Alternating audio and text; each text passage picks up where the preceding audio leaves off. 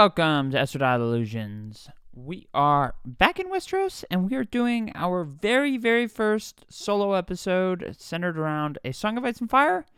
Also kind of centered around Game of Thrones, but this is definitely going to be a more of a book-heavy episode, and we're going to be talking about Lord Varys. And we're going to be talking about Lord Varys from a transgender perspective, because as somebody, I feel a certain kindred spirit toward Varys, as we are both people who were born with testicles that we no longer carry around with us. Now, Varys is a eunuch. He's a castrated man. I am a transgender woman. I've been called a lot of horrible things in my life. I've never, thankfully, been called a eunuch. And I kind of looked into whether that was used as an insult against transgender women. I get a lot of different insults, but some of them are clever. Haven't heard that one, but part of the beauty of A Song of Ice and Fire is when you return to it time and time again, as a lot of hardcore fans, certainly fans who listen to a podcast all about the series, it changes. You notice things. You pick up on certain, George R. R. Martin he loves to reuse phrases. He's very descriptive. Pretty much any sort of feast scene that he's writing is full of details. You say, like, gee, this book's 1,000 pages. Maybe if you cut out all the food descriptions, maybe it would only be 600. I don't know.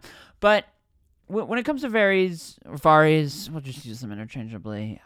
He's this kind of character who is shrouded in so much mystery. He's not a point of view character, and yet when I return to the book, it's really kind of a thing where the show with Conleth Hill, where they do a much better job, because the more time you spend with Varys in the books, the more you kind of realize that George R. R. Martin, for all of his prowess as a author, he writes Varys, for lack of a better word, he writes him often just really like a raging homo. And I feel like kindred spirit, if you're not in the LGBT community, don't go around using that word, but I couldn't really, as I went through all of this stuff, there was no other word for it. I just kind of compiled a list of Varys' what I call homo antics, of George R. R. Martin, a straight man, writing Varys in the most effeminate way possible, of his powder and lavender. And, some of that does serve a good purpose. It serves the idea that he's a spy master. He has set sort of a baseline level of his appearance so that when he puts on a disguise, you don't think it's him because you don't smell lavender. You don't see like a very flamboyant man. And yet I'm still kind of reminded, and the same kind of holds true for Dario. Well, it definitely holds true for Dario Naharis in the show, but you look at him in the show, and it's a much more muted. He's a much more serious character, and that's not to say that he's not a serious character in the books, but I think George R. R. Martin undercuts him. So we're going to do a close reading of a lot. I have a lot of different. We're going to cover a lot of ground here. I have a lot of chapters with quotes. We're going to do a bit of a close reading. We're going to go through. Some of these will be longer passages. Some are just little quips. We'll try to move quickly. But before we get into all of that, I do just want to emphasize this episode does not exist as a way of saying that George R. R. Martin is a homophobe. I don't think that he's a homophobe. I've talked about particularly with our Peaches of Renly Baratheon episode, how the Rainbow Guard, saying that has nothing to do with the fact that Renly is gay. Little bit too much of a coincidence that kind of flies in the face of what we knew about the rainbow flag in the 90s. This book was written in the 90s. Writing Varys in a way that sort of emphasizes what an effeminate man he is. Nobody would really see it. It's done in a way that definitely is stereotypical, cartoonish, over the top. We can say all of that and not say that George R. R. Martin did this with malice. You can find a lot of other characters who are written in a totally over-the-top way. I mean, how many times does Tyrion waddle throughout the series? Brienne, certainly, he picks on her appearance. I mean, and I also wouldn't call him an equal opportunity offender. It's not like he goes after Eddard or Jon's appearances all that much. So, I mean, it's not totally... it is what it is, and we're gonna talk about it. And you can look at this stuff. You can say, okay, this is really not his finest hour, and not say, oh my god, what an evil man.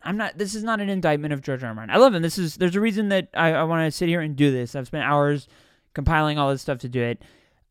We're going to do this with love.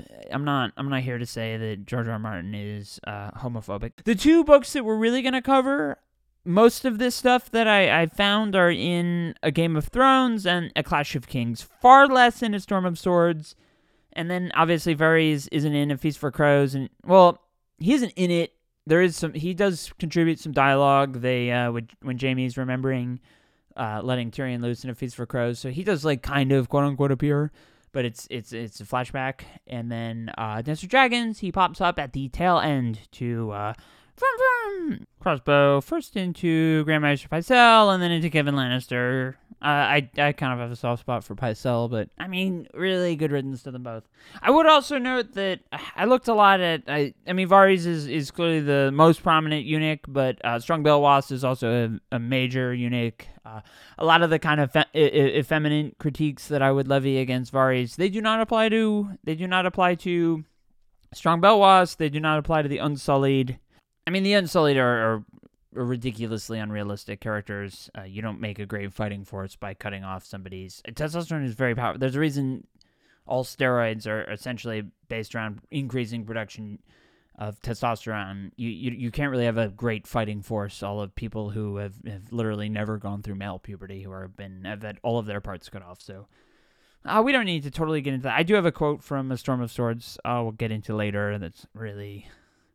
betrays George R. R. Martin's lack of knowledge centering around endocrinology, which is a complex subject. But anyway, let's dive into the text, because that's really where we're going to have the most fun. So we're going to start off with A Game of Thrones. We're going to go to Catelyn 4.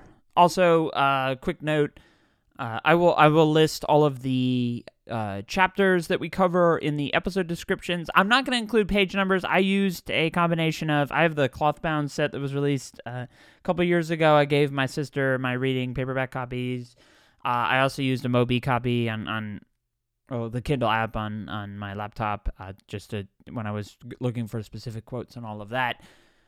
I do recommend, if you want to follow along with us, you're highly recommended to follow along. Page numbers, all of that. As an academic, it can be helpful to kind of like take that direct route to go there.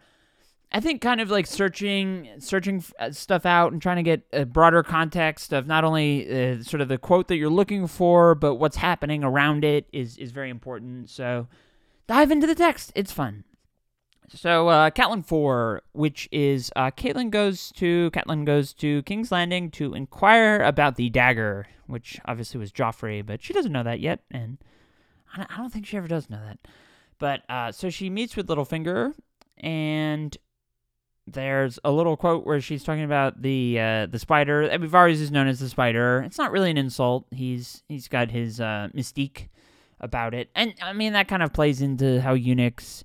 It's funny. Eunuchs are portrayed as historically eunuchs were cut because it would make them more trustworthy to serve in royal households.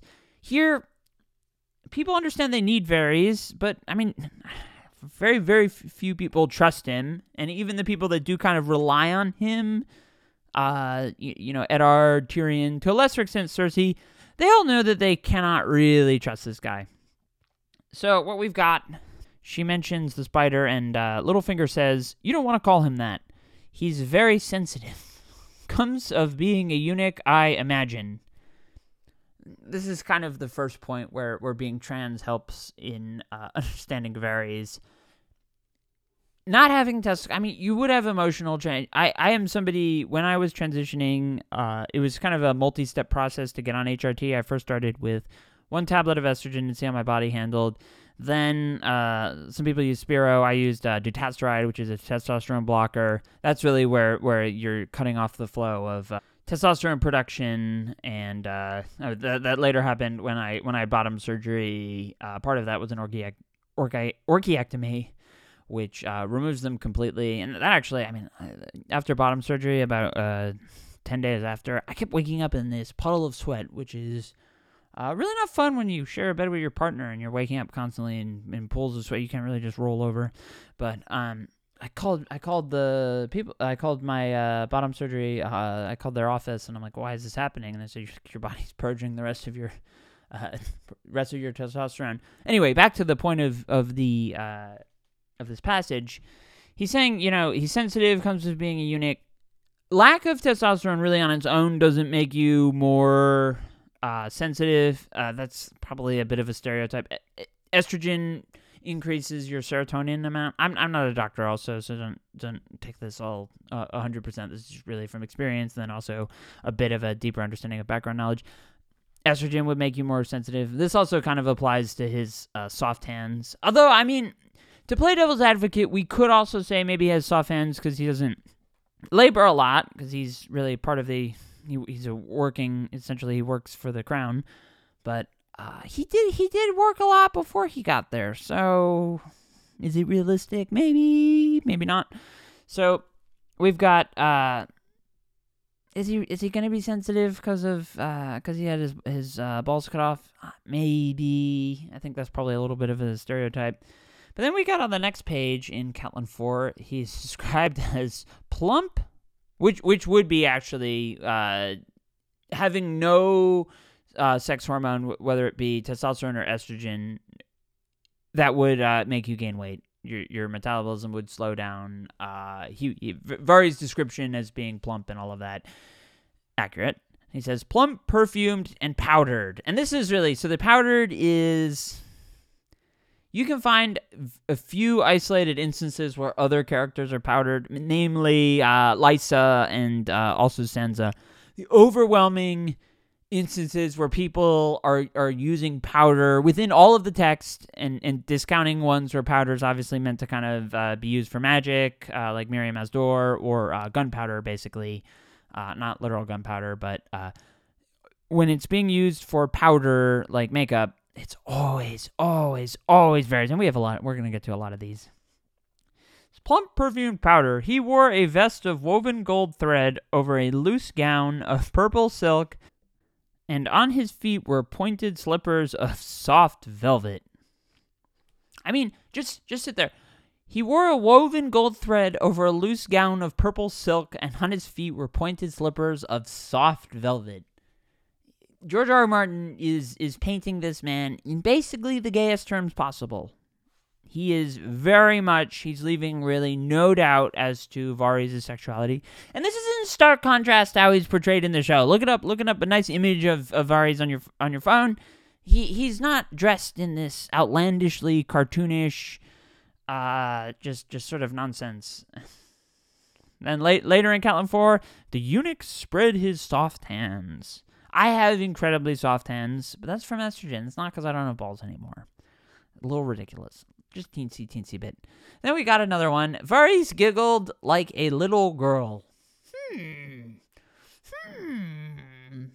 Seems a little over the top to me. I don't know. A little bit.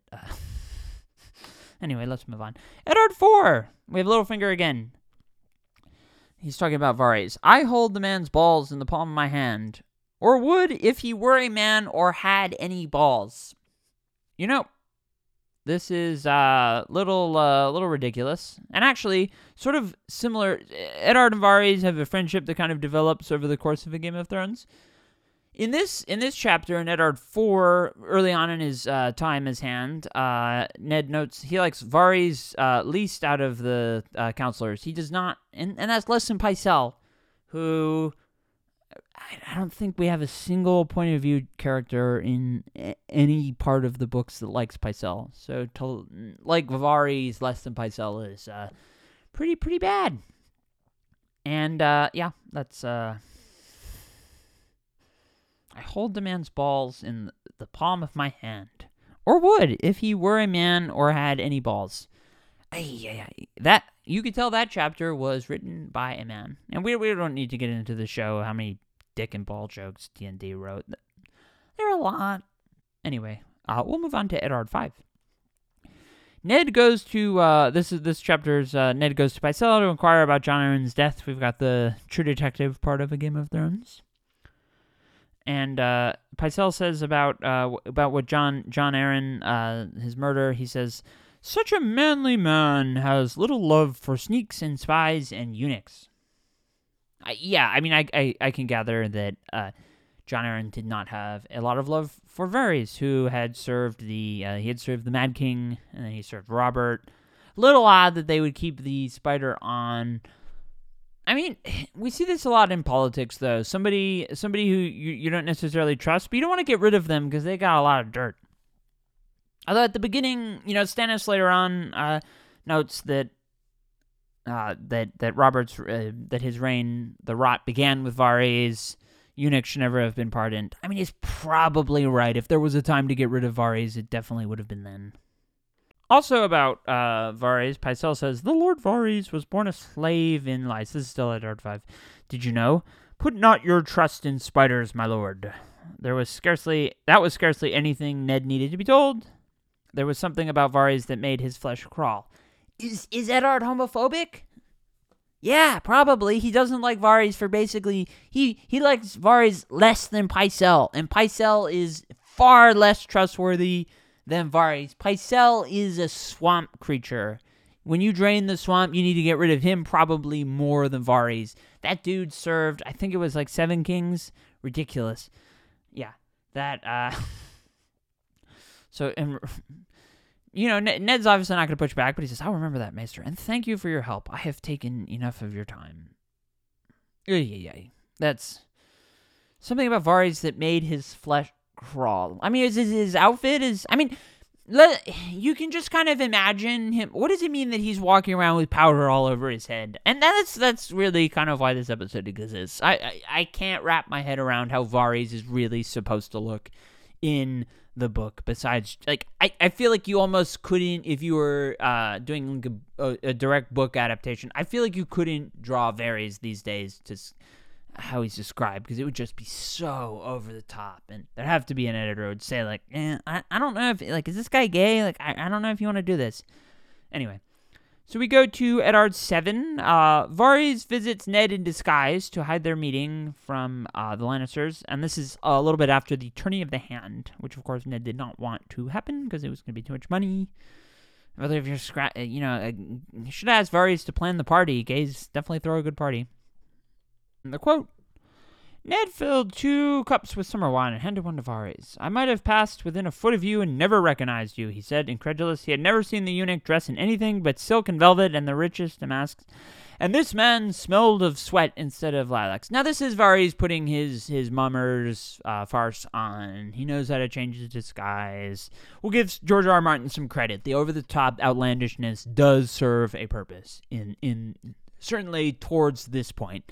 You can argue, does he go over the top? That's a fair point to discuss, but you can't say, oh, he was just doing it to get a laugh. I mean, the ball stuff, yeah, sure. He's not a man. Yeah, that kind of stuff we could be less forgiving of. So in response, Varys spread his hands. I will make another confession, Lord Eddard. I was curious to see what you would do. Why not come to me, you ask, and I must answer why? Because I did not trust you, my lord. Varys says, you did not trust me. Ned was frankly astonished. The Red Keep shelters 2 sorts of people, Lord Eddard, Varys says. Those who are loyal to the realm and those who are loyal only to themselves. Until this morning, I could not say which you might be. So I waited to see, and now I know for a certainty. He smiled a plump, tight little smile, and for a moment his private face and public mask were one. I don't know. I mean, this is kind of playing into the sort of conniving, unique trope. It's also, I mean, it's good. This is establishing Varys as a, the master player. We can say, oh, maybe he's full of shit. He's just playing the long game.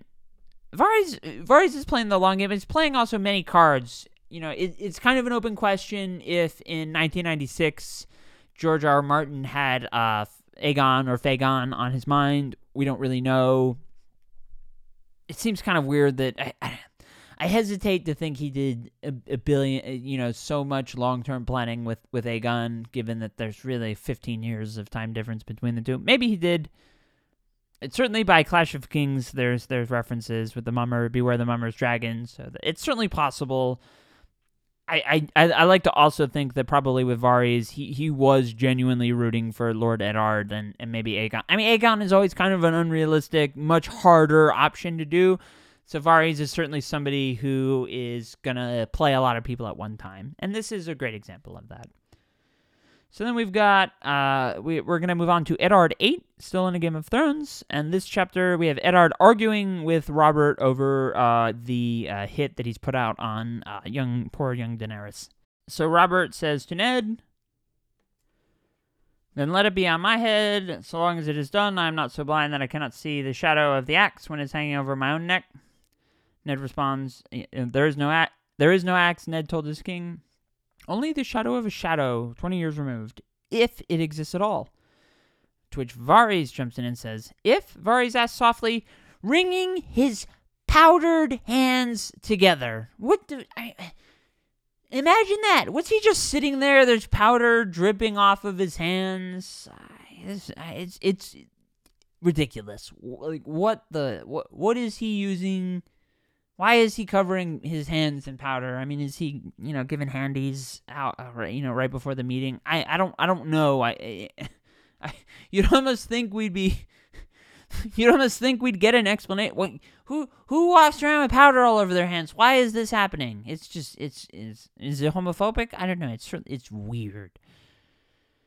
And then, back to the quote. "My lord, you wrong me. Would I bring ties to king and council?" Ned looked at the eunuch coldly. "You would bring us the whisperings of a traitor half a world away, my lord. Perhaps Mormont is wrong. Perhaps he is lying." "Sir Jorah would dare not deceive me," Varys said with a sly smile. Here's the sly eunuch again. "Rely on it, my lord. The princess is with child." Yeah, sly. I don't know. It's a little weird. So next we go to Eddard 11. And this is, so Ned is on the Iron Throne. He's hearing petitioners. And this is where he sends the great love duo of the show. Sadly, it doesn't happen in the books, but we have Beric Dondarrion and Thoros. He's commanding them to go to the Riverlands. And Varys starts off the conversation. He says, "You are a bolder man than I, my lord," the eunuch said softly. "How so, Lord Varys?" Ned asked brusquely. His leg was throbbing. Remember, he fell off his horse, and he was in no mood for games. "Had it been me up there, I should have sent Sir Loras. He so wanted to go, and a man who has the Lannisters for enemies would do well to make the Tyrells his friends." "Sir Loras is young," said Ned. "I dare say he will outgrow the disappointment." "And Sir Ilyn?" The eunuch stroked a plump, powdered cheek. Again, just visualize that. What is plump, powdered cheek? I mean, give me a break. "He is the king's justice, after all, sending other men to do his office. Some might construe that as a grave insult." Plump, powdered cheek. Give me a break. What a joke. You just go through all the Varys stuff again and again, and you see that kind of stuff. I just think, like, what was George R. R. Martin thinking when he wrote this? I don't know. Was he thinking about anything at all? Then we go to Eddard 12, and Eddard is, Pycelle is tending his wounds. That's always a great idea. And Varys looks at Sir Barristan and says, "I wonder, Sir Barristan," asked Varys so quietly, "who gave the king this wine?" Ned had not heard the eunuch approach, but when he looked around, there he stood. He wore a black velvet robe that brushed the floor, and his face was freshly powdered. Again, like, we get to see Varys' chambers. We'll get to that when we do, in a bit with Storm of Swords. But he does not have a great apartment. Apparently, he doesn't have a makeup stand. What's he just walking around powdering his face, like just lathering himself in powder? Could you imagine the show if this man is walking around?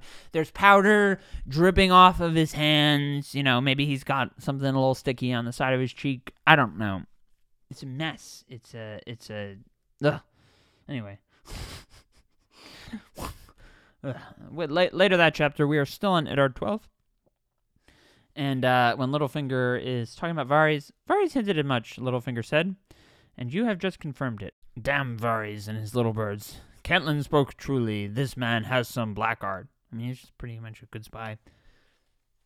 I mean, I think pretty much any journalist could be Master of Whispers. Especially if you could pay your sources.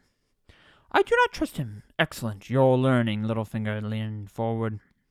Yet I'll wager you did not drag me here in the black of night to discuss the eunuch. That one's not so bad.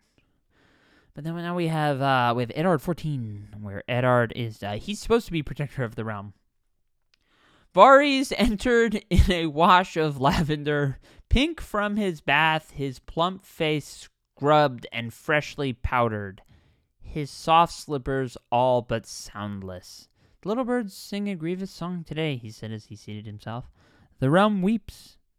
Shall we begin? He enters... He enters in a wash of lavender. I mean, honestly, he's like kicking down. He's entering the stage, and it's almost like you're like Pigpen from the Peanuts, except it's like the gayest. He's radiating flowers. He's got the Mary Poppins bluebirds around him. You know, you've got Billy Porter from Pose being like, the category is Westerosi homo. His plump face scrubbed and freshly powdered. I mean, give me a break. Why does George R. R. Martin insist upon writing this man in the gayest way possible? A wash of lavender. A wash of lavender. What does that mean? You know anyone who's had a wash of lavender? I know a lot of gay people. I am a gay person. I have never... I mean, actually, I do... You know what? I have some lavender in our bathroom. You know, I'm just gonna take a bath. I'm gonna dump lavender. I'm gonna see if it's.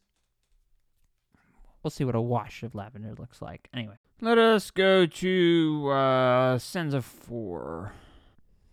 Grand Maester Pycelle was seated alone at the council table, seemingly asleep, his hands clasped together atop his beard. She saw Lord Varys hurry into the hall, his feet making no sound. I mean, this is kind of important when you think about how is he getting around the tunnels. And yet at the same time, like, he's this big dude, he's plump, and we're supposed to, like, in broad daylight, he's, you know, with his slippers, he's supposed to make absolutely no sound. I'd almost argue it's not really that important of a point to emphasize, because if he's just walking around making no sound, it's not like he's being secret. It's almost like, rather, he's intentionally drawing attention to the fact that he can be secret, so that you wonder if he's there when you can't see him, which is something that the characters are frequently. Tyrion, I think Cersei, maybe Jaime too, are wondering if he's around listening, and they're afraid. That's how Varys gets good at his job. He breeds paranoia.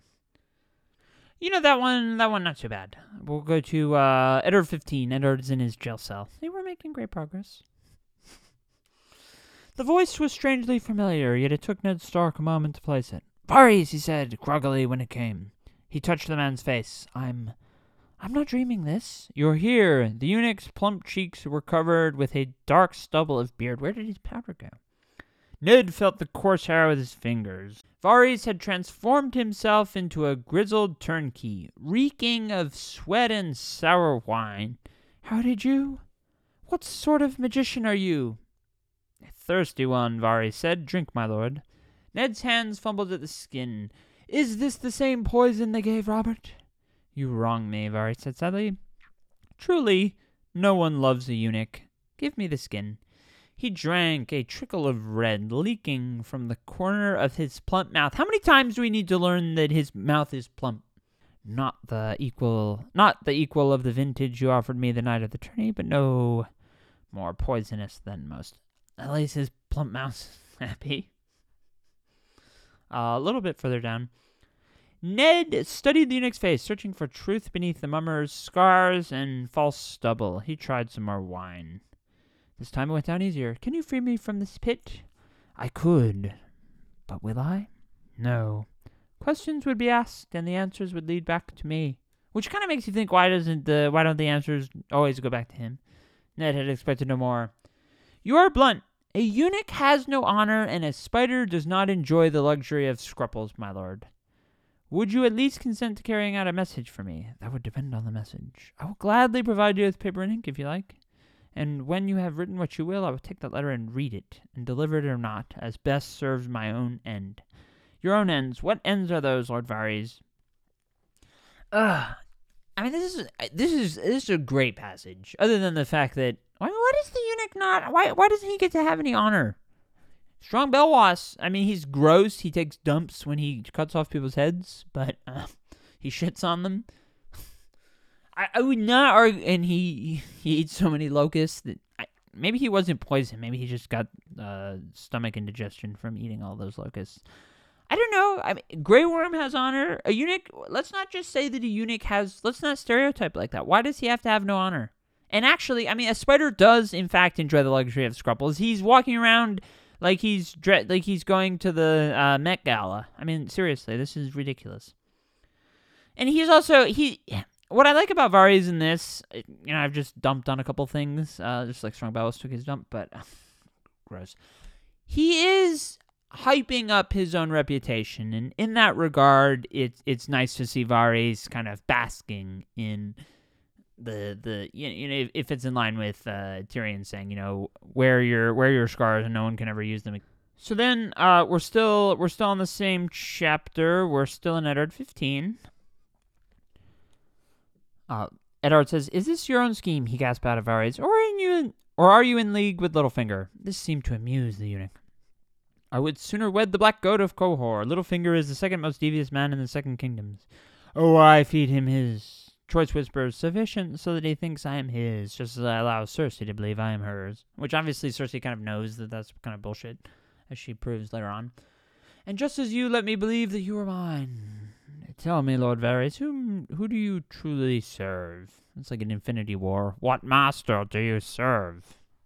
That was a halfway decent at the beginning Doctor Strange impression. It got kind of bad at the end. Varys smiled thinly. Why, the realm, my good lord. However could you doubt that? I swear it by my lost manhood. I serve the realm, and the realm needs peace. You know what? We could say, he's mentioning his, he also later says in that truly no one loves a eunuch.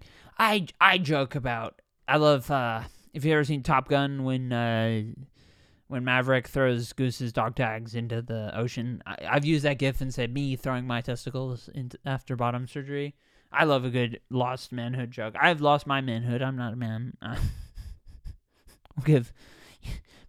Maybe George R. Martin shouldn't be the one to make that reference, but I'll give him a pass on this one. It's funny. It's nice. Very is a rich character. We should we should compliment George R. R. Martin where he does right by this character. This is not an indictment on George R. R. Martin. Some of this stuff is ridiculous. Some of it is quite fun. All right, and that concludes our Eddard. Poor Eddard. Well, we had him for a nice solid 25 minutes. Poor Eddard, all gone. Now we're at Tyrion. This is Tyrion 9, if I've got my Roman numerals. I do have my Roman numerals correctly. So Tywin has made Tyrion Hand of the King. This is after the battle. He's sending him. He realizes that things are looking like a mess down in King's Landing. Rule, his father said curtly. Tyrion hooted with laughter. My sweet sister might have a word or two to say about that. Let her say what she likes. Her son needs to be taken in hand before he ruins us all. I blame those jackanapes on the council, our dear friend Peter, the venerable Grand Maester, and that cockless wonder, Lord Varys. This is something I've been grabbed. I included this one because it's indicative of, early on, I kept seeing, as I was going through a Game of Thrones, I just kept seeing, the eunuch, the eunuch, the eunuch. And I kept thinking to myself, like, how often do we have to bring this up? And yet, a lot of times, George R. R. Martin will refer to, he'll be talking about the council, and he often will lump Pycelle, Littlefinger, and Varys together when including, like, these people walking, all of that. And he's trying to differentiate them. So, Littlefinger is conniving, sort of smooth talking, kind of like an Eddie Haskell, Leave It to Beaver type character. Then you got the venerable Grand Maester, old, crotchety, blah, blah, blah. And then you've got the Varys. With those two, his big descriptor is his lack of penis. So whether that's, great or not, I guess like some of him emphasizing that this man's a eunuch has to come from the fact that he's trying to differentiate them from Pycelle and Littlefinger. So Yeah, I mean, that's interesting. I don't...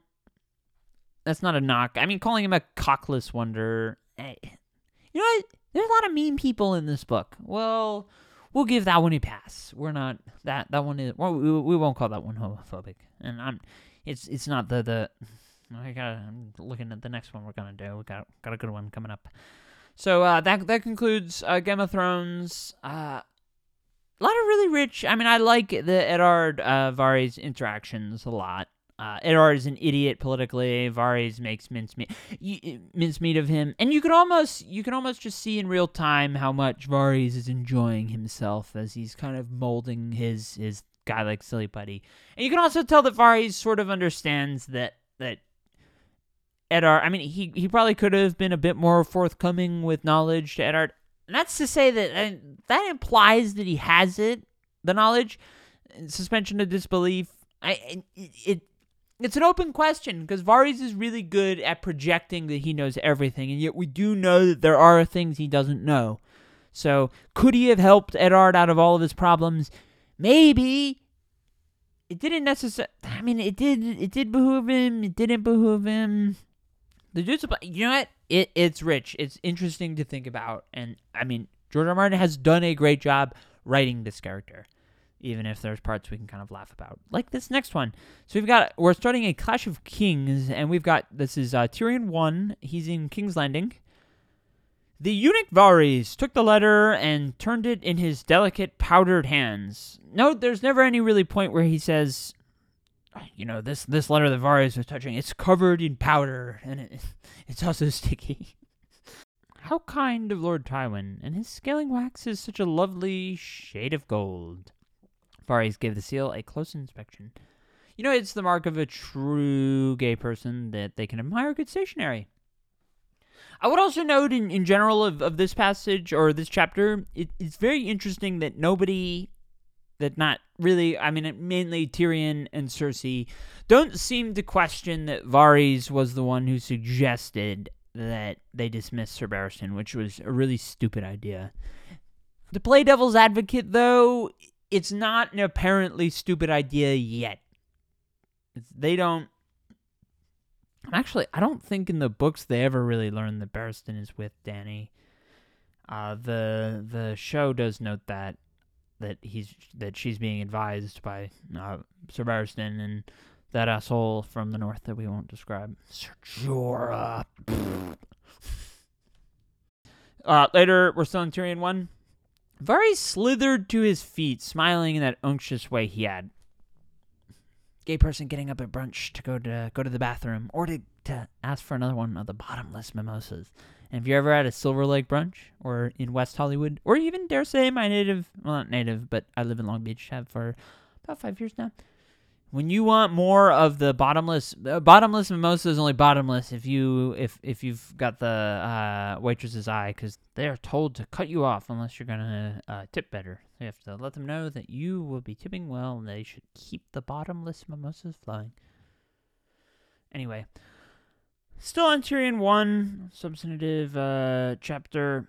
What's kind of interesting, we see a point where Tyrion is kind of jealous, where Shay notes, "My Lord Varys complimented Chella on her ears and said she must have killed many men to have such a fine necklace," Shay explained.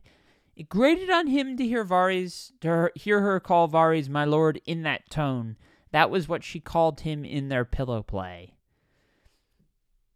Tyrion is jealous of Shay's relationship with Varys. And you know what? Maybe Varys is basically Shay's gay best friend. We don't know. And maybe Tyrion, her lover, is upset that she has a better relationship with a man besides Tyrion. That's a dynamic. Not everybody loves their girlfriend's gay best friend. Very sad.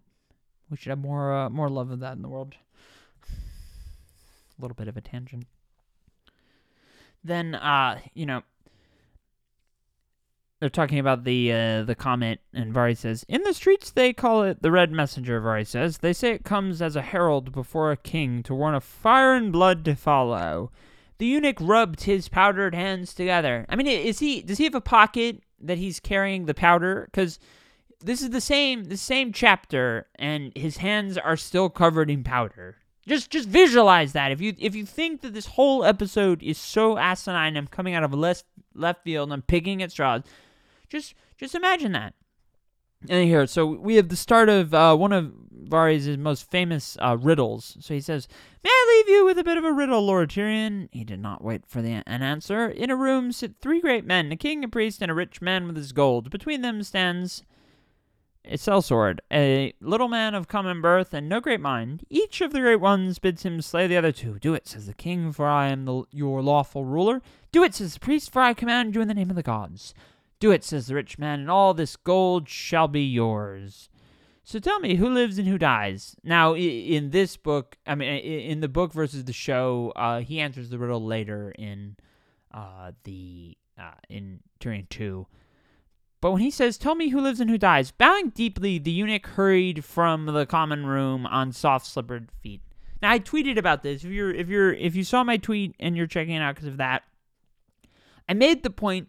Imagine, so kind of the beauty between the show and the books. The show can cut to another scene when they deliver something that's especially powerful, and that's kind of heightening its dramatic impact. Here, though, he says it, and then he hurries from the common room on soft slippered feet. So we have this really powerful riddle, one of the bigger, broader points of the books that pretty much everybody who's read them would remember. We have it delivered by Varys, and then he delivers it, and he gets up, and this plump man is then hurrying away on his soft slippered feet. So we've basically got this man delivering one of his most impactful moments, and then he's prancing away on his slippered feet. This is what they're presenting. This is kind of what I'm getting at. It's a mess. So now we're at Tyrion 2 now. He's in the Tower of the Hand. They have a lot of scenes there where this is probably gonna compile most of the rest of the episode. Tyrion sat alone, sitting at what remained of the fine, sweet Dornish wine. Servants came and went, clearing dishes from the table. He told them to leave the wine. When they were done, Varys came gliding into the hall. He's not scurrying anymore. He gliding into the hall, wearing flowing lavender robes that matched his smell. Once again, we have a raging homo, and he's probably got his powder in his... I'm surprised he's not carrying a purse, to be honest, the way that he's being written here. Another great imagery. Varys notes, "The storms come and go, the waves crash overhead, the big fish eat the little fish, and I keep on paddling." Can you imagine Varys paddling around, swimming? Ay. Later on in that chapter, Tyrion did not trust Varys, though there was no denying his value. He knew things beyond a doubt. "I drink and I know things." Varys also knows things, explaining their wonderful friendship.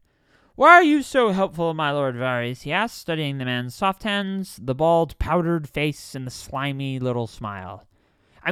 He's painting the picture of a gay man who beat you out for a great table at brunch. He's sitting there, he's slimy, he's sipping his mimosa, that he's having trouble gripping because his hands are covered in powder, and they're soft too. They're soft and they're powdery. It's not like, maybe the powder is to help him grip with his soft hands, like the little bag on the baseball mound, the little white bag that they sometimes hit, talcum powder maybe, I forget what it's called. And yet Tyrion kind of is serving as a good reader conduit here, because he says, Tyrion smiled, "Lord Varys, I am growing strangely fond of you. I may kill you yet, but I think I'd feel sad about it." "I will take that as high praise," Varys replies. "What are you, Varys?" Tyrion found that he truly wanted to know. "A spider, they say. Spiders and informers are seldom loved, my lord. I am but a loyal servant of the realm." And then Tyrion feels the need. This is some of George R. lazy. This is some of his lazier writing. "And a eunuch. Let us not forget that. I seldom do. People have called me a half-man too, yet I think the gods have been kinder to me. I am small, my legs are twisted, and women do not look upon me with any great yearning, yet I'm still a man." That's just kind of mean. It's not nice.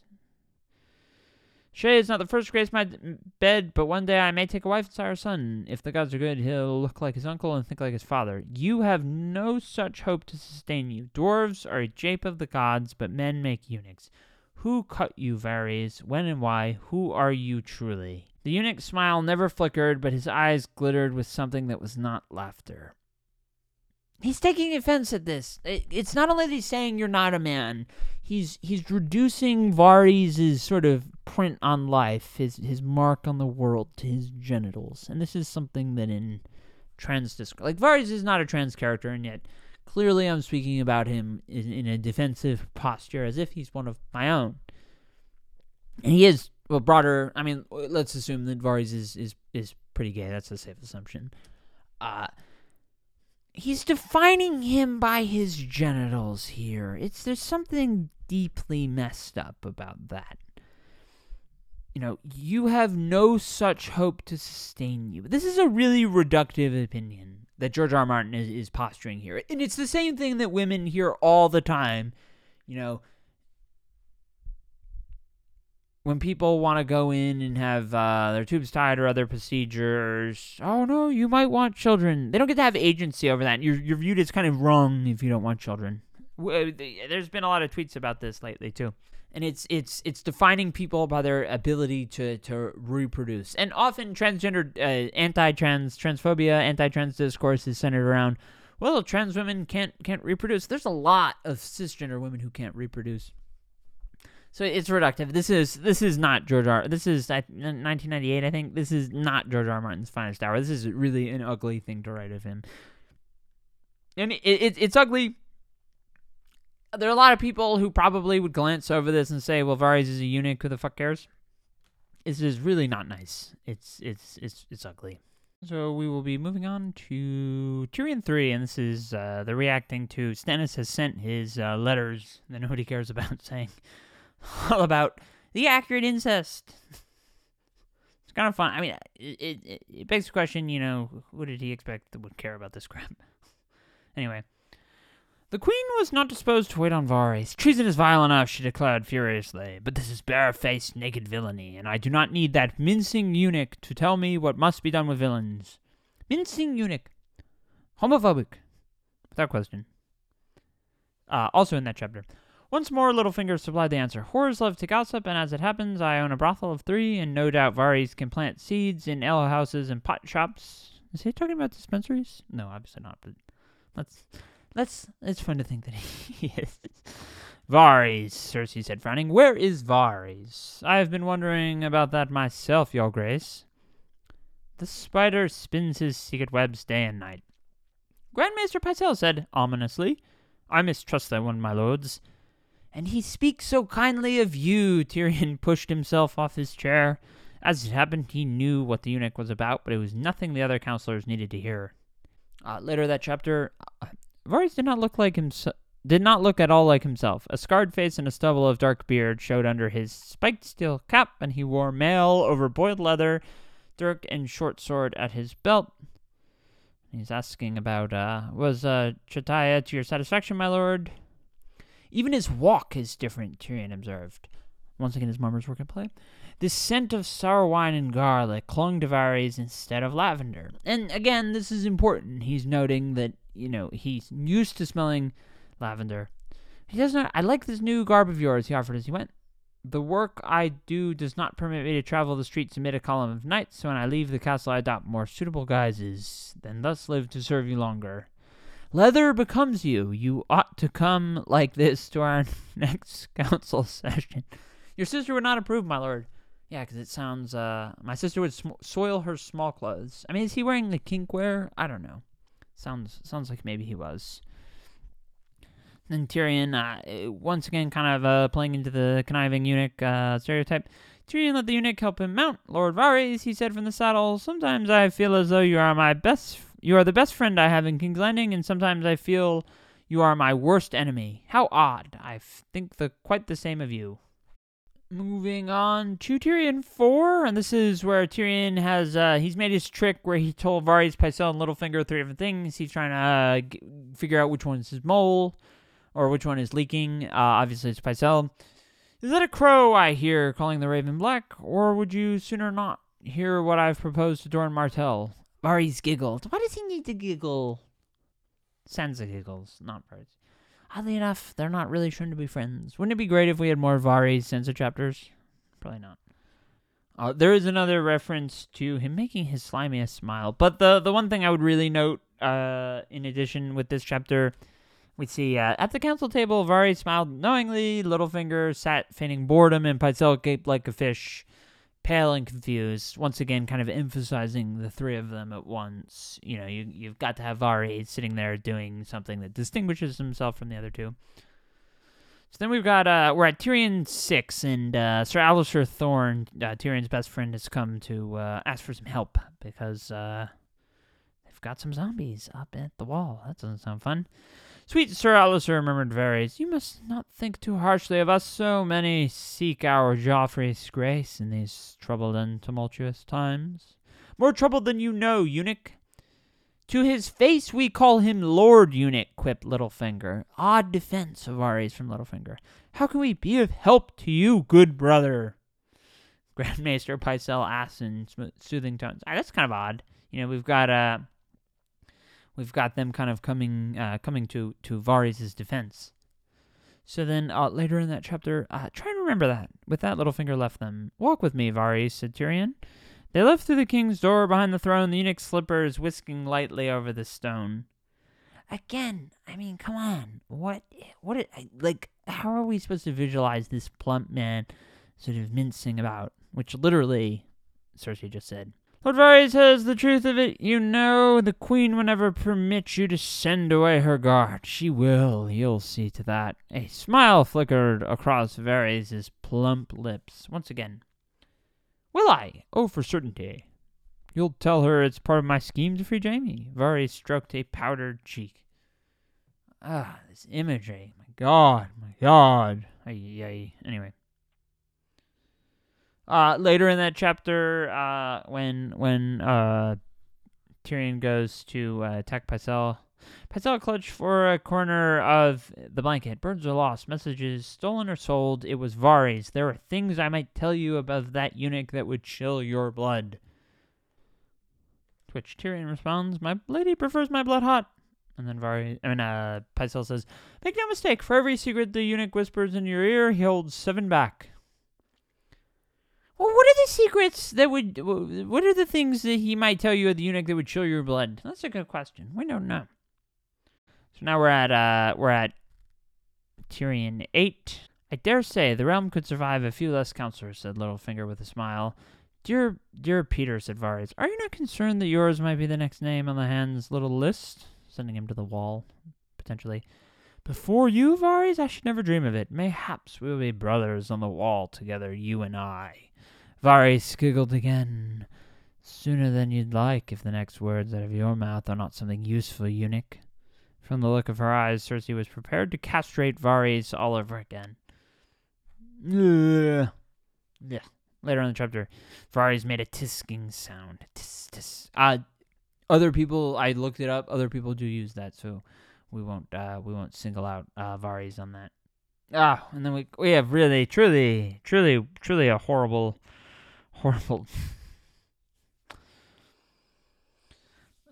So Varys laid a soft hand on the queen's sleeve. You have a mother's heart, and I know his grace loves his little sweetling. Talking about Sansa.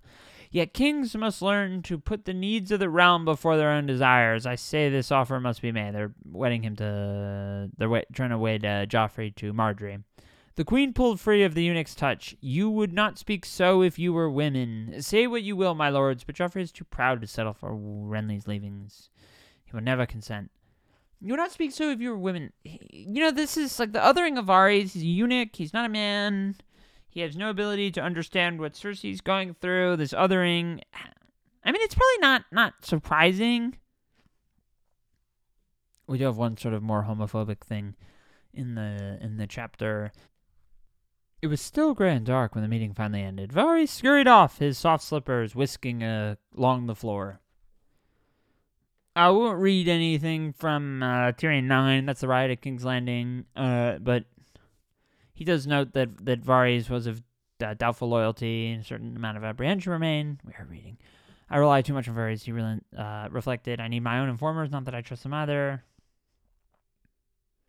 He also notes in that my most trusted advisors are a eunuch and a sellsword, and my lady's a whore.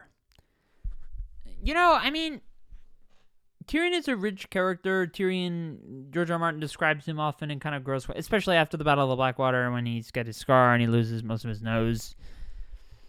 It is kind of interesting to see how he uses Tyrion as a way to kind of like poke at other people. Next we'll do Tyrion 10. Lord Varys has come to see you, Shay announced. The begging brother blinked at her, astonished. Tyrion laughed. To be sure. How is it you knew him when I did not? She shrugged. It's still him, only dressed different. Maybe Shay thinks with her brain and Tyrion thinks with his, you know what? A different look, a different smell, a different way of walking, said Tyrion. Most men would be deceived, and most women maybe. But not whores. A whore learns to see the man, not his garb, or she turns up dead in an alley. I mean, George R. R. Martin is saying, not most women. I feel like a lot of women could probably relate to this. Varys looked pained, and not because of the false scabs on his feet. Tyrion chuckled. Shay, would you bring us some good wine? He might need a drink. Whatever brought the eunuch here in the dead of night was not like to be good. I almost fear to tell you why I've come, my lord, Varys said when Shay left him. I bring dire tidings. You ought to dress in black feathers, Varys. You're as bad an omen as any raven. Maybe he does like to also dress as a raven, cosplaying. Ugh. Henceforth think of them as our little secrets, Varys. Tyrion glanced up at the eunuch in his smelly mummer's garb.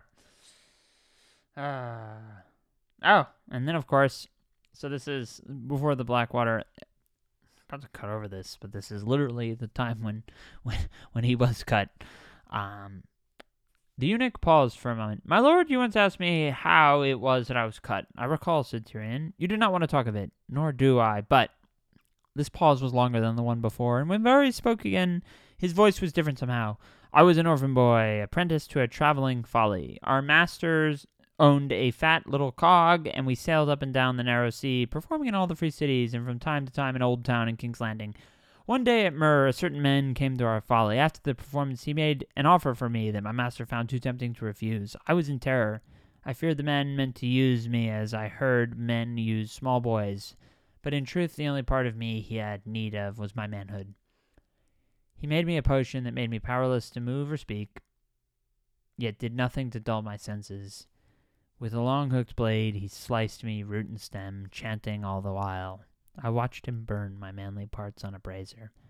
The flames turned blue, and I heard a voice answer his call, though I did not understand the words they spoke. The mummer had sailed by the time he was done with me. Once I had served his purpose, the man had no further interest in me, and so he put me out. When I asked him what I should do now, he answered that he supposed I should die. Despite him, I resolved to live. I begged, I stole, I sold what parts of my body still remained to me. Soon I was as good as a thief as any in Mur, and when I was older, I learned that often the contents of a man's letters were more valuable than the contents of his purse. Yet I still dream of that night, my lord, not of the sorcerer, nor his blade, nor even the way my manhood shriveled and as it burned. I dream of the voice from the flames. Was it a god, a demon, some conjurer's trick? I could not tell you, and I know all the tricks. All I can say is for certain is that he called it and it answered, and since that day I've hated magic and all those who practice it. If Lord Stannis is one such, I mean to see him dead. Yeah, that's it's powerful. And then of course, like, he kind of undercuts it right after. Finally Tyrion says, a harrowing tale, I'm sorry, the eunuch sighed. You are sorry, but you do not believe me. I guess he's talking about magic, yeah. Tyrion doesn't believe the magic part. It's sad. We learn a lot about Varys in that. He's probably, maybe he's lying, but he's probably telling the truth. I would be inclined to believe him. I guess it's probably why I'm so defensive of Varys and the way that he's written and all of that. When people say, you can just choose to be trans, and if a sister says it, I'm like, okay, dude, like, what's your knee-jerk reaction when somebody's like, I'm gonna go cut your balls off? It's not fun if you don't want that. I wasn't like, oh my god. But people say, like, how could you go through that? I chose to have bottom surgery. I have a great vagina. We've done, if you're just tuning into this episode, I've done episodes on it's fully functional. That blast came from the Death Star. Well, that's Star Wars. I have a very fully functional, wonderful vagina. So I'm happy with all of that. Varys much much different case. And for somebody to have, I know what it's like to lose testosterone. It was a positive experience for me. This was done without Varys' consent, and in that regard, it's very sad. And it's sad the way they write him too a lot of the time. So we go to Tyrion. We go to Tyrion 12. Cersei's talking to Tyrion about Varys. None said Tyrion, but they think they'd be on the winning side, which makes them fools as well as traitors. You're certain you found them all. Varys says so. The swan was too rich for his taste. A line on Cersei's pale white brow between those lovely eyes. You put too much trust in that eunuch. He served me well, or so he'd have you believe. You think you're the only one he whispers secrets to. He gives each of us just enough to convince us that we'd be helpless without him. He played the same game with me when I first read Robert. For years I was convinced I had no truer friend at court, but now... She studied his face for a moment. He says you mean to take the hound from Joffrey. Yeah, I mean, Cersei's not an idiot. It'd be great if we had a chapter, point of view chapter for her in A Clash of Kings. Tyrion responds, "Oh, I've known that for a while now. Do you know why Varys is so dangerous? Are we playing at riddles now? No, he doesn't have a cock. Neither do you. And don't you just hate that, Cersei? Perhaps I'm dangerous too." And they just get into cock play. We'll go down a few lines. You've never shown much interest in my cock before. It's not your cock that interests me. It's so much of what you stick it in. I don't depend on the eunuch for everything, as you do. I have my own ways of finding out things. Are we to believe these two really smart people are just focusing on cocks and all of that? I don't know. It's weak. It's not... For all we love about George R. R. Martin, this is not his finest hour here. Final chapter of A Clash of Kings. We will do Sansa 8 very quickly. Queen Cersei shimmered in a cloth of gold gown slashed in burgundy velvet, while beside her Varys fussed and simpered in a lilac brocade. He simpered. Varys simpered. Ay. Anyway, Storm of Swords. We're in the home stretch. Not as many with Storm of Swords. So we've got Sansa. This is Sansa 1 talking to Lady Olenna. So we've been told, declared Lady Olenna, who obviously had no intention of being hushed, that Varys creature seemed to think we should be grateful for the information. I've never been quite sure what the point of a eunuch is, if truth be told. It seems to me they're only men with the useful bits cut off. You know, that kind of comment is beneath Lady Olenna. It's idiotic. I mean, it's kind of like a girl boss moment to be like, oh, men are only useful for their penises. I don't know. I think a lot of men would be happier, honestly, if they're on HRT. Testosterone, roid rage, all of that kind of... People can get a little angry. You know what's funny? I'll say this. I haven't really mentioned this at first. A lot of these things that we've been pointing out over the past hour that are clearly homophobic, all of that, you don't see a ton of them... We are about to do one right now, but you don't see a lot of what I would call homo antics in A Storm of Swords. And especially in the later chapters where Tyrion is Master of Coin and they have small council stuff. He appears a lot in these small council meetings, and then George R. R. Martin is not going over the top with a lot of this nonsense. And yet this is the book where Tyrion uses Varys' very uncomfortable, unrealistically uncomfortable bed to have his fun with Shay. So go figure. A little odd. Tyrion, we're at Tyrion 2, the start of the chapter. Tyrion is in Varys' apartment. The eunuch was humming tunelessly to himself as he came through the door, dressed in flowing robes of peach-colored silk and smelling of lemons. Maybe it was with Sansa. When he saw Tyrion seated by the hearth, he stopped and grew very still. "My Lord Tyrion," came out in a squeak punctuated by a nervous giggle. "So you do remember me. I had begun to wonder. It is so very good to see you looking so strong and well." Varys smiled his slimiest smile. He uses that phrase a lot. "Though I confess, I had not thought to find you in my own humble chambers." "They are humble. Excessively so, in truth." Tyrion had waited until Varys was summoned by his father before slipping in to pay him a visit. The eunuch's apartments were sparse and small, 3 snug, windowless chambers under a north wall.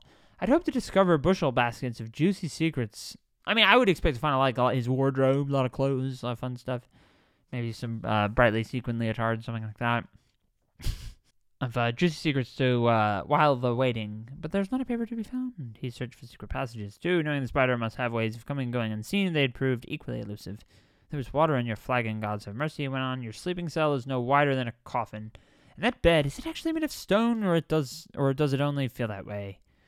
Varys closed the door and barred it. I am plagued with backaches, my lord. That's actually probably accurate from the lack of, he's probably got a little bit of osteoporosis, sadly, from lack of testosterone. Humans really do need some HR. If you don't have, if you transition, like, you really can't go off HRT. You need some, when people go through menopause, they're often, my mother's been prescribed estradiol and progesterone, same as I do, because she's getting older. She okayed me to say that, so I'm free to share. It's weird. He says, I'm plagued with backaches, my lord, and prefer to sleep on a hard surface. Maybe you should contact the MyPillow guy. Go find find the hidden election fraud. I would have taken you for a featherbed man. I am full of surprises. Well, so later in the chapter, we have a little bit of, Here, it is time to put that rock-hard bed of yours to use, I think. The eunuch's mouth opened, then he giggled. Obviously, he giggled. He probably enjoys seeing somebody in, Anyway. This chapter also has Varys as potentially a drag queen. We've got, maybe he does drag at Littlefinger's brothels in his spare time. Varys, Tyrion slipped inside. Are you there? A single candle lit the gloom, spicing the air with the scent of jasmine. My lord, a woman sidled into the light, plump, soft, matronly, with a round pink moon of face and heavy dark curls. Tyrion recoiled. Is something amiss? She asked. Varys, he realized with annoyance. For one horrid moment, I thought you'd brought me the lollies instead of Shay. Where is she? Later in the chapter, we need to rid ourselves of Lady Varys first. He's misgendered Varys. I am not the sort of dwarf who likes an audience. I don't know about that. He's gone, Shay said. Tyrion turned to look. It was true. The eunuch had vanished, skirts and all. Yeah, I mean, it's kind of a theme. Getting back to what Lady Alana said, it always, in these two particular instances, you kind of highlight the fact that you're never really sure if Varys is there or not. Maybe she was insulting eunuchs because she knew he was listening. Maybe he was listening. We don't know. Tyrion 3, we'll do a minor one of that. The eunuch smiled a silken smile. I have such delicious tidings for you all, my lords. No, we don't need to focus on that, but I use the word delicious a lot, so especially in film criticism. Delicious, delectable, fun stuff. Anyway, Davos 4. No, we already kind of talked about that. We've got Sir Barristan once told me that the rod in King Aerys' reign began with Varys. The eunuch should never have been pardoned, no more than the Kingslayer. Next, we skip a couple. We're at Tyrion 8. You have lied to her before. Shall I tell her that? Eunuch sighed. The cuts more deeply than a knife, my lord. I have served you loyally, but I also must serve your sister when I can. How long do you think she would let me live if I was of no further use to her whatsoever? I have no fierce sellsword to protect me, no valiant brother to avenge me, only some little birds who whisper in my ears. With those whisperings, I must buy my life anew each day. I mean, yeah, Varys is a survivalist. This is really important to note. Pardon me if I do not weep for you. I shall, but you must pardon me if I do not weep for Shay. I confess I do not understand what there is in her to make a clever man like you such a fool. You might if you were not a eunuch. Is that the way of it? A man may have wits or a bit of meat between his legs, but not both. Varys tittered. Perhaps I should be grateful I was cut then. The spider was right. He thinks the spider was right. I don't know. That is very interesting. So once again, we go from we're at Tyrion 9 again. We have. I say that there's not a lot of homo antics in a Storm of Swords, but here we have Tyrion 9. Lord Varys, the herald said, master of whispers, powdered, primped is not a word anyone uses unless it's referring to like a gay person. Give me a break. What a joke. Powdered, primped, and smelling of rosewater, the spider rubbed his hands one over the other all the time he spoke, washing my life away. Tyrion thought as he listened to the eunuch's mournful account of how the imp had schemed to part Joffrey, this is at his trial, from the Hound's protection. and spoken with brawn of the benefits of having Tom as king. Half-truths are worth more than outright lies, and unlike the others, Varys had documents, parchments, painstakingly filled with notes, details, dates, whole conversation, so much material that its reconciliation took all day, and so much of it damning. Varys confirmed Tyrion's midnight visit to Grand Maester Pycelle's chambers and the theft of its poisons. He also notes, "How do I question a little bird?" thought Tyrion. "I should have had the eunuch's head off my first day in King's Landing. Damn him, and damn me for whatever trust I put in him." And that's kind of how it goes. Tyrion never really had a ton of great cards to play, and he relied on Varys a lot. But Varys, as Varys outlines, in Tyrion 8, he's got to kind of lie. He has to serve a lot of people. And now we reach the, Varys has made a couple of appearances. We don't need to cover them. There's no homo antics. But, Tyrion 11. The eunuch was lurking in the dark of a twist turnpike stair, garbed in a moth-eaten brown robe with a hood that hid the paleness of his face. You were so long, I feared that something had gone amiss," he said when he saw Tyrion. "Oh no," Tyrion assured him in poisonous tones. "What could possibly have gone amiss?" He twisted his head back to stare up. "I sent for you during my trial. I could not come. The queen had me watched night and day." "Really? I don't think so." "I dared not help you." "You're helping me now, am I?" "Ah," Varys giggled. "It seems strangely out of place. In this place of cold stone and echoing darkness, your brother can be most persuasive, Varys. You are as cold and slimy as a slug. Has anyone ever told you you did your best to kill me? Perhaps I ought to return the favor." The eunuch sighed. "The faithful dog is kicked, and no matter how the spider weaves, he is never loved. But if you slay me here, I fear for you, my lord. You may never find your way back to daylight." His eyes glittered in the shifting torchlight, dark and wet. "These tunnels are full of traps for the unwary." Yep, Varys, we conclude our time with Varys in Storm of Swords, noting that he is he's got all the cards here. He's, everyone hates him, but a lot of people need him. On to a Feast for Crows. We only have a couple here. Cersei 1. She must command Lord Varys to find out what he could. That stopped her where she stood. She had forgotten about Varys. Who forgets about Varys? He should be here.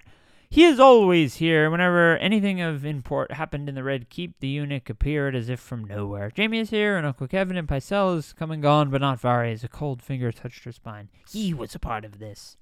He must have feared the father meant to have his head, so he struck first. Maybe he did.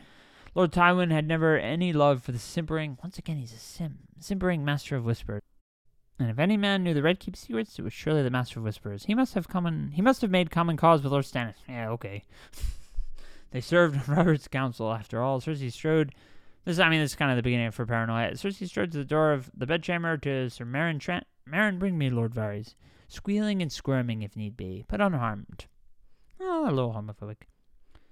So then we've got Jaime. This Jaime one is kind of a dense one.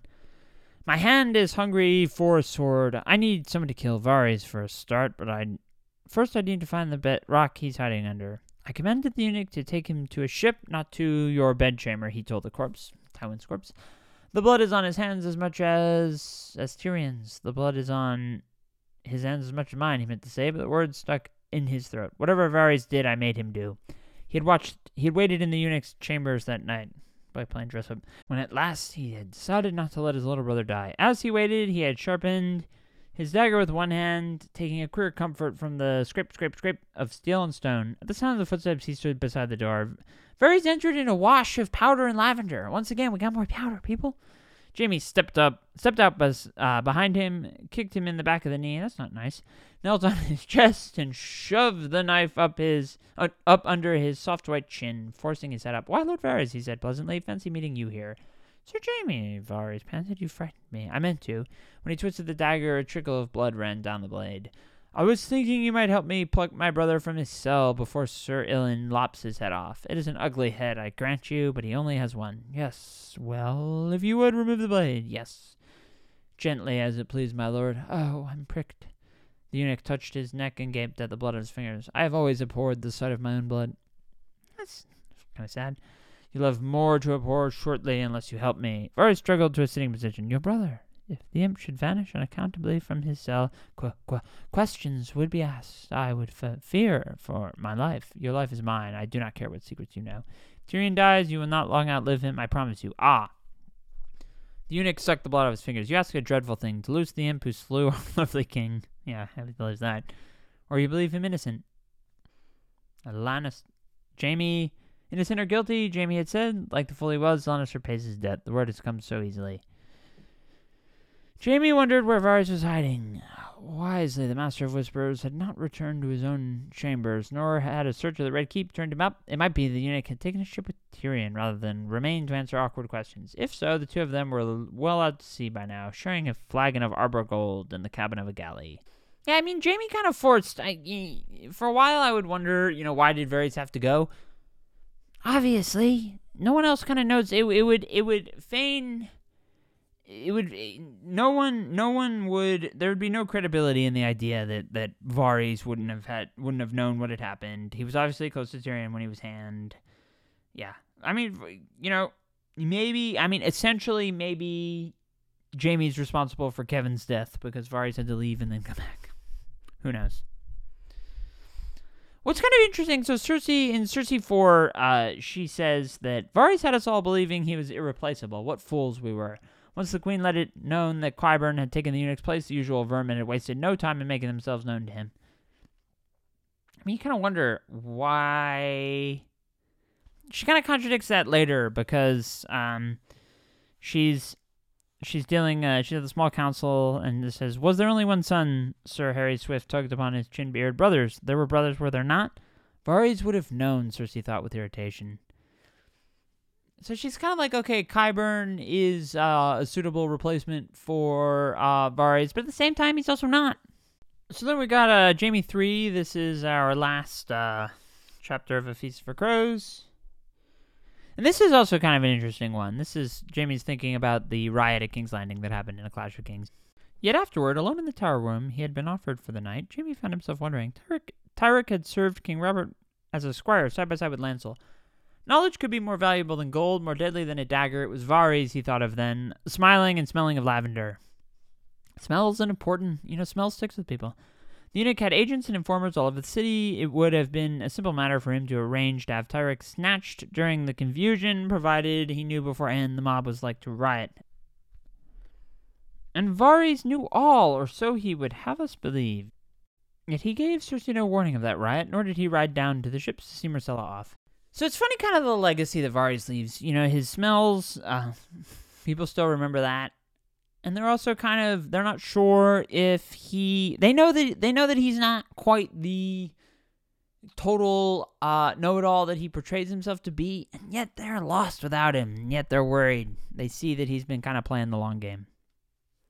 It's a stark departure from the way that Tyrion describes Varys repeatedly in Dance with Dragons, in Tyrion 1, Tyrion 2, Tyrion 4 as well.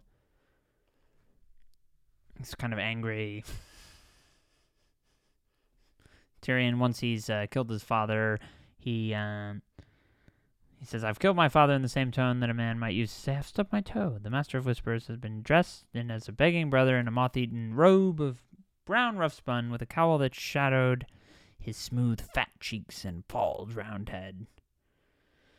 And yet he doesn't really seem to care. Varys doesn't seem to care, except Tyrion notes that he probably should have killed the eunuch as well. A little more blood on his hands, what would it matter? He could not say, because he stayed his dagger. Not gratitude, Varys had saved him from a headsman's sword, but only because Jaime had compelled him. Jaime, no. Not better to think of Jaime. So Tyrion is kind of taking his outrage out on Varys for... He doesn't want to think about Varys. And he also knows that, Varys done a nice thing. He kind of went out his way. He didn't just save Tyrion. He sent him to Illyrio Mopontis.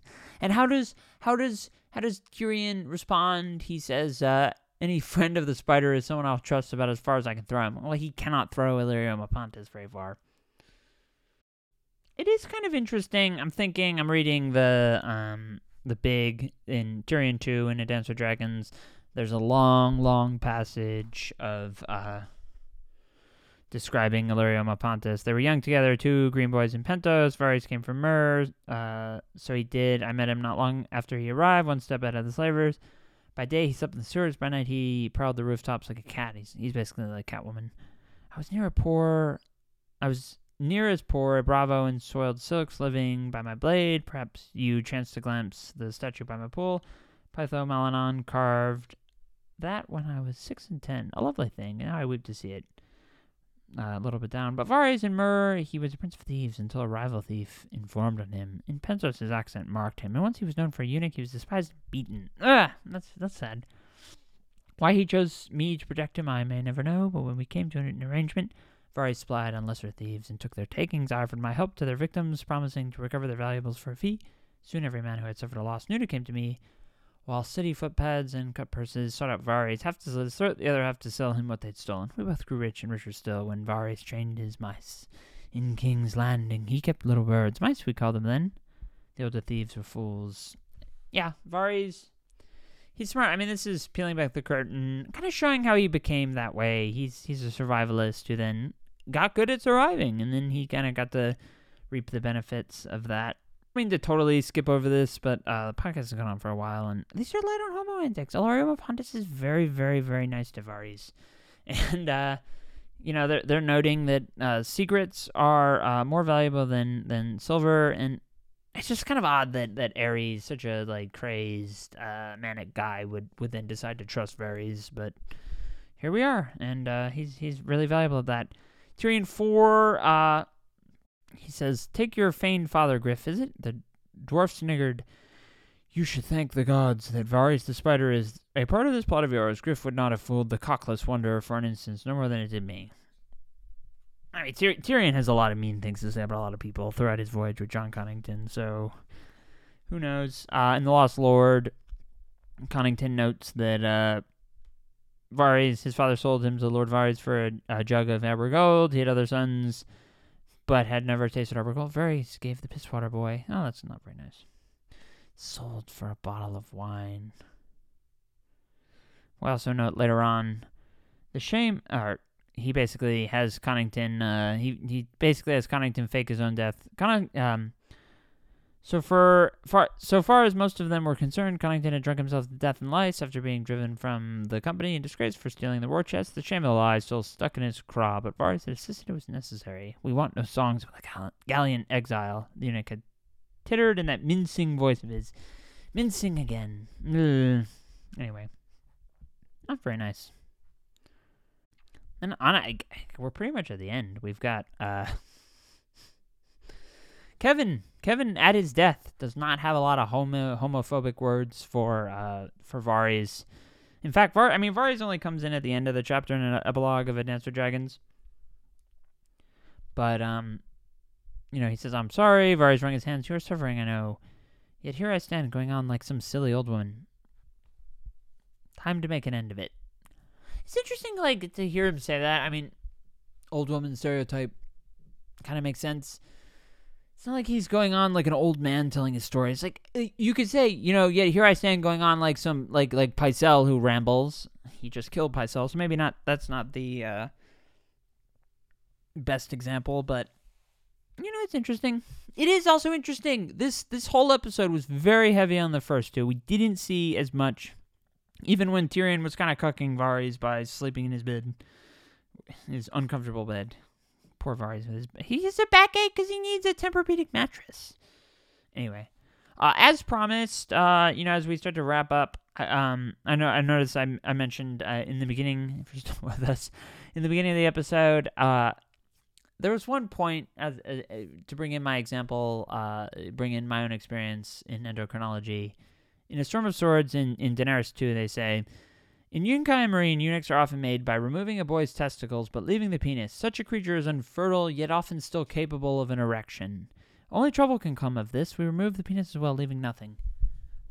I had a penis when I was on testosterone blockers for about 2 years.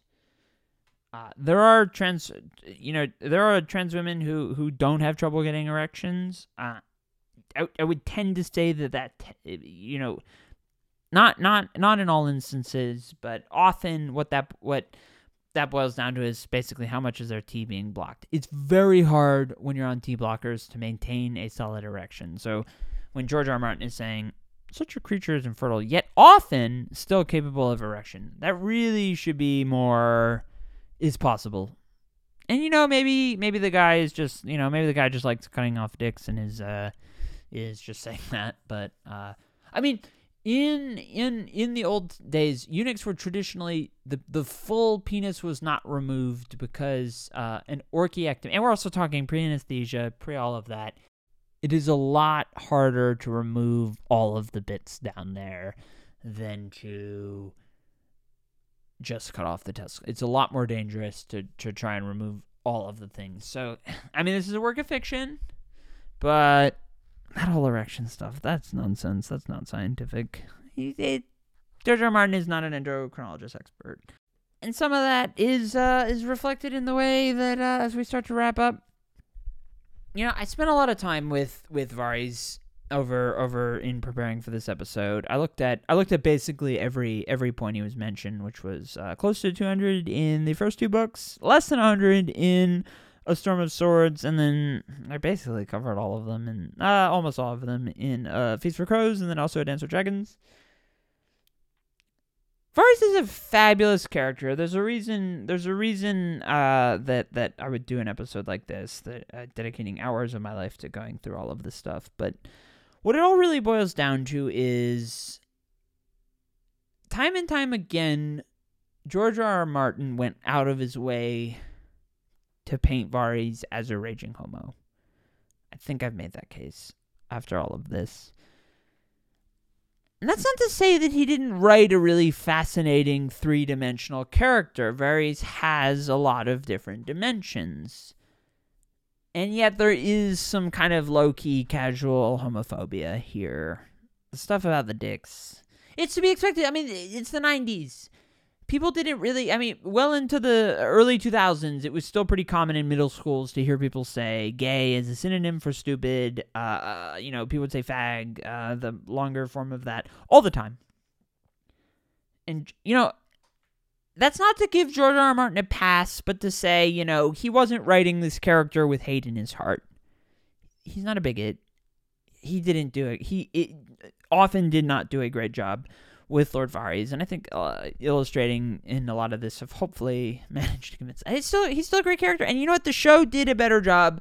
They made dick jokes a lot of times that were kind of lazy and silly for a show that won multiple Emmys for best drama, having that kind of dick jokes. It's cringy as a trans person. It's cringy to see that, and yet, like, the state of media coverage on trans people is a total train wreck. So it's in the year 2021. So it's not all that surprising in the mid 90s that George R. R. Martin didn't do the best job at this. However, he does get a lot of credit for being kind of a bleeding heart liberal, super woke, Vietnam War objector, all of that. LGBTQ rights, his track record is not as good. It's not as good. And that's not to say, the man's evil. I think he's a wonderful man, but I've seen him speak live. I really like him. I love his books. There's a reason we do this, but I think he could have done a better job with Varys, and this is one of the book's great characters. In the show, he's a great character in the show. It's really sad to see him go out the way he did. I think that was really sloppy and all of that. But it's been a book podcast. I think we're done talking. It's been a long episode. But if you like this episode, this is the first one I did solo. We have guests on all the others. So if your big takeaway from this episode, you made it to the end, was less Ian. Newsflash: every other episode we've done has a lot less Ian. So. Thank you for sticking with it. I felt a kindred spirit. I know what it's like to lose testosterone, and it does kind of make you a more emotional and sensitive. I say that as, unlike Varys, I was taking estrogen at the time also, so it's not super perfect comparison, but there's not a lot of eunuch podcasters out there, so. As a trans person, as somebody who has had an orchiectomy, I wanted to stick up for my guy. The LGBTQ community, it's not like I'm friends with every gay person I meet, but there is a connection on a level. Hopefully. Some gay people are assholes, but I wanted to do this and give him stand up for the guy. Varys is not okay. Lorio was kind of nice at the end, and the Dance with Dragons about him, but he didn't have a lot of people in his corner. So I'll be in Varys' corner, and I hope you are too. And I hope you enjoyed this episode. And let us know. Please give us a review on Apple or wherever you're listening to this. And thank you so much for listening. We will see you next time.